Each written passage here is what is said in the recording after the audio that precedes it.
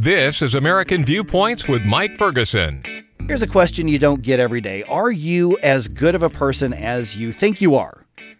I can make it personal. Am I as good of a person as I think I am? I'm Mike Ferguson. Thank you for staying with us here on American Viewpoints. Okay, the bad news. Yeah, you're probably not as good as you think you are, neither am I. But the good news is you and I can do something about it. I'm joined right now by Dr. Christian Miller. He is a professor of philosophy at Wake Forest University. Dr. Miller, thanks so much for the time, by the way. This is an interesting approach you've taken with the book that is called The Character Gap.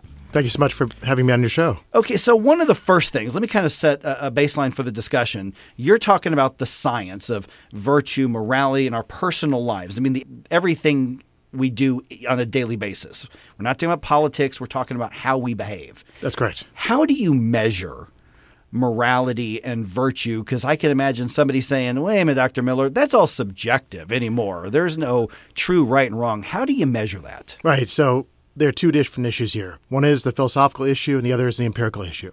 So I'm a philosopher. I'm going to start by defining my terms, being clear what do we mean by character, what do we mean by virtue, what do we mean by morality. And to get around issues of controversy, I'm going to instead focus on clear cases of right and clear cases of wrong.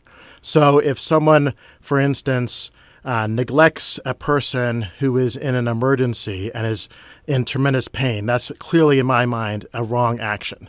If, on the other hand, a person is taking a test and has an opportunity to cheat, but does not take that opportunity to cheat and does the honest thing, that's clearly an example of right action.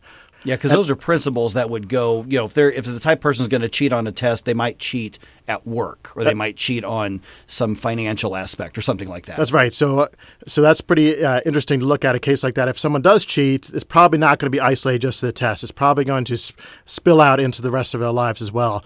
So that's on the philosophical side, the definitions. On the empirical side, how do we actually measure this and test it? Well, we can go in different directions, but the one I chose to do in the book is to look at psychological research. So there have been studies that have been conducted over the last 50 years which put participants in different situations where they have an opportunity to lie or cheat or steal or help or harm, and we just see what happens. Do people step up to the plate and do the right thing, or do they not? And you don't want to generalize from just one study. That would be a bad form of argumentation, a way oversimplifies things. But once you start amassing dozens and dozens, and now we have hundreds and hundreds of these studies, you can construct a more sophisticated, nuanced picture of what people's character is like. And so that's what I did in the book, and I came to my own conclusion about what that picture looks like. And the book, again, is called The Character Gap. So let's talk about that title real quick. And I stole my introductory line for the segment from something that you had written regarding the book, and that is, are we as good as we think we are? And you and other researchers repeatedly found out, no, we're not. So right. What I think you're saying is, hey, we have a reality check that you should look inward with. That's correct. So the character gap refers to the gap between how our character should be on the one hand, and that philosophy and theology and other things can say a lot about that, and how our character actually is on the other hand. And that's where I look to the empirical research. So when we think about how we should be and how we actually are, what's the gap look like? It's actually a pretty sizable gap. Where our character does not actually reflect what the kind of character we should have. So that also ties into how we think about ourselves, because there's research suggesting that we have a very positive view of our character. So if you rate your character from 1 to 5, with 5 being very virtuous and 1 being not virtuous, most people rate themselves around a 4 out of 5. So on the upper end of the spectrum. Well, I think then there's an interesting disconnect here. We think of ourselves as having a pretty good character, but when you actually put people in situations where their character is put to the test, where they have an opportunity to step up to the plate, it's a mixed bag. Sometimes they do, sometimes they don't. I think the picture is a lot murkier and maybe a little bit more discouraging than we might have thought. I thought one of the interesting things about what the research has found with the human behavior is that at one point, if somebody was simply required to look at themselves in a mirror, their behavior improved. That's right. Why is that? Yeah, so let me give you a little bit of context here.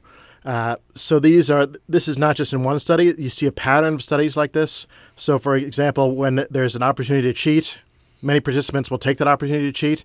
But if you change the situation ever so slightly, you put them at a table in front of a mirror, they have the same opportunity to cheat. They don't do it. They don't take it anymore.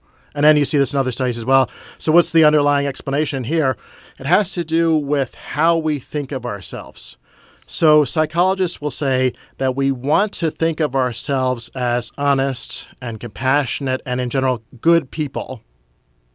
But at the same time, we also are tempted to do the wrong, to cheat, to lie, to steal in some situations. What happens with the mirror is that the mirror forces us to look at ourselves, literally speaking. Literally, yeah. But also at a deeper level, psychologically speaking, say, can I continue to think of myself as a good person if I then turn around and cheat on this test?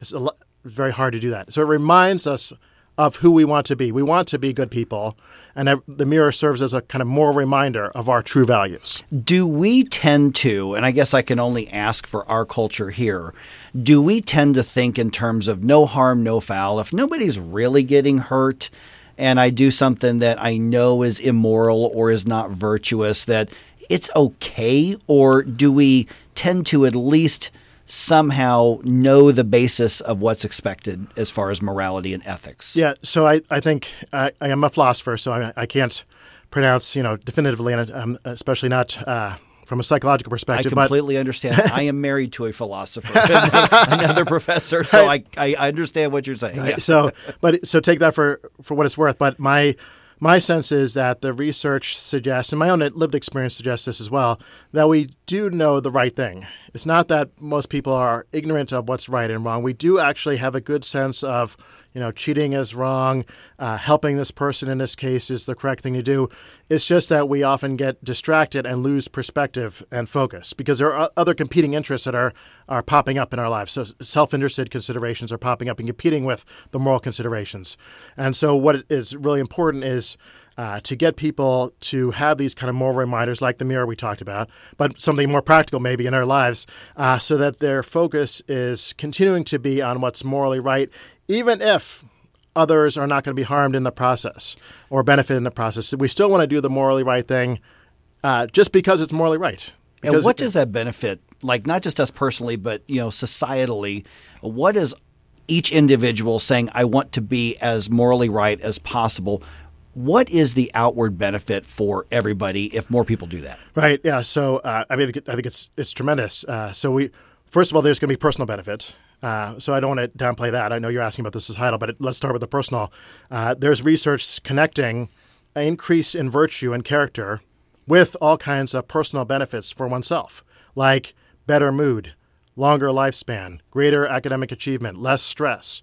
So that's something to take into account. And then you start going at a societal or cultural level, and you think about this. Well, how would our culture be better if there were more honest people in it? Well, higher trust levels mean everything from better economy to less crime. That's right. Yeah, absolutely. Yeah, so, and then that's just an example of one aspect of character. So character is multifaceted with many virtues and vices coming into play. So you start with honesty, and then you think, okay, compassion. And you think justice. And you start going down a list of all the different virtues and say, well, what if we had a culture like that where all these virtues are enhanced? We're more just, we're more honest, we're more courageous, compassionate. Seems to me that's the kind of culture I would want to sign up for. If we close the character gap personally, then at least it can start with us. Yes, that's right. So there's no magic formula to improving character, but I do stress in this book that it has to start at the individual level. And towards the end of the book, I talk about strategies for improving my own character, which I think are not so promising, but then emphasize final two chapters, strategies which are concrete, practical, and that can be implemented in our own lives that will make, I think, a good positive impact on character in the long run. All right. The book is called The Character Gap. You can find it on Amazon. People want to learn more about the work you do. How can they learn more about you? You can follow me on social media at Character Gap. Also, email me or look me up at Wake Forest. All right. Dr. Christian Miller, thank you so much for the time. This has been fascinating. Thank you so much for having me on. All right. And thank you for being a part of American Viewpoints. I also want to give a special thanks to the Eudaimonia Institute at Wake Forest University, to WFDD Radio, where this program is produced this week, and, of course, to everybody associated with Wake Forest University. I'm Mike Ferguson. We'll talk to you again next week. It only takes a minute to find out if you may have prediabetes, and you can do it at doihaveprediabetes.org. But you're probably not going to, are you? Kids, work, listening to the radio. You're busy, which is great because busy people can't get prediabetes. Oh my, I read that wrong.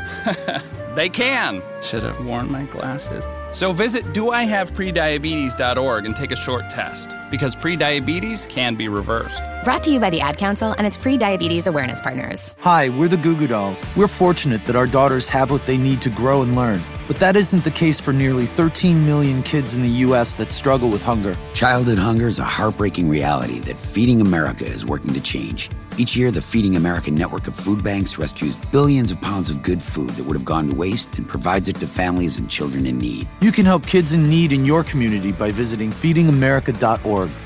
Brought to you by Feeding America and the Ad Council.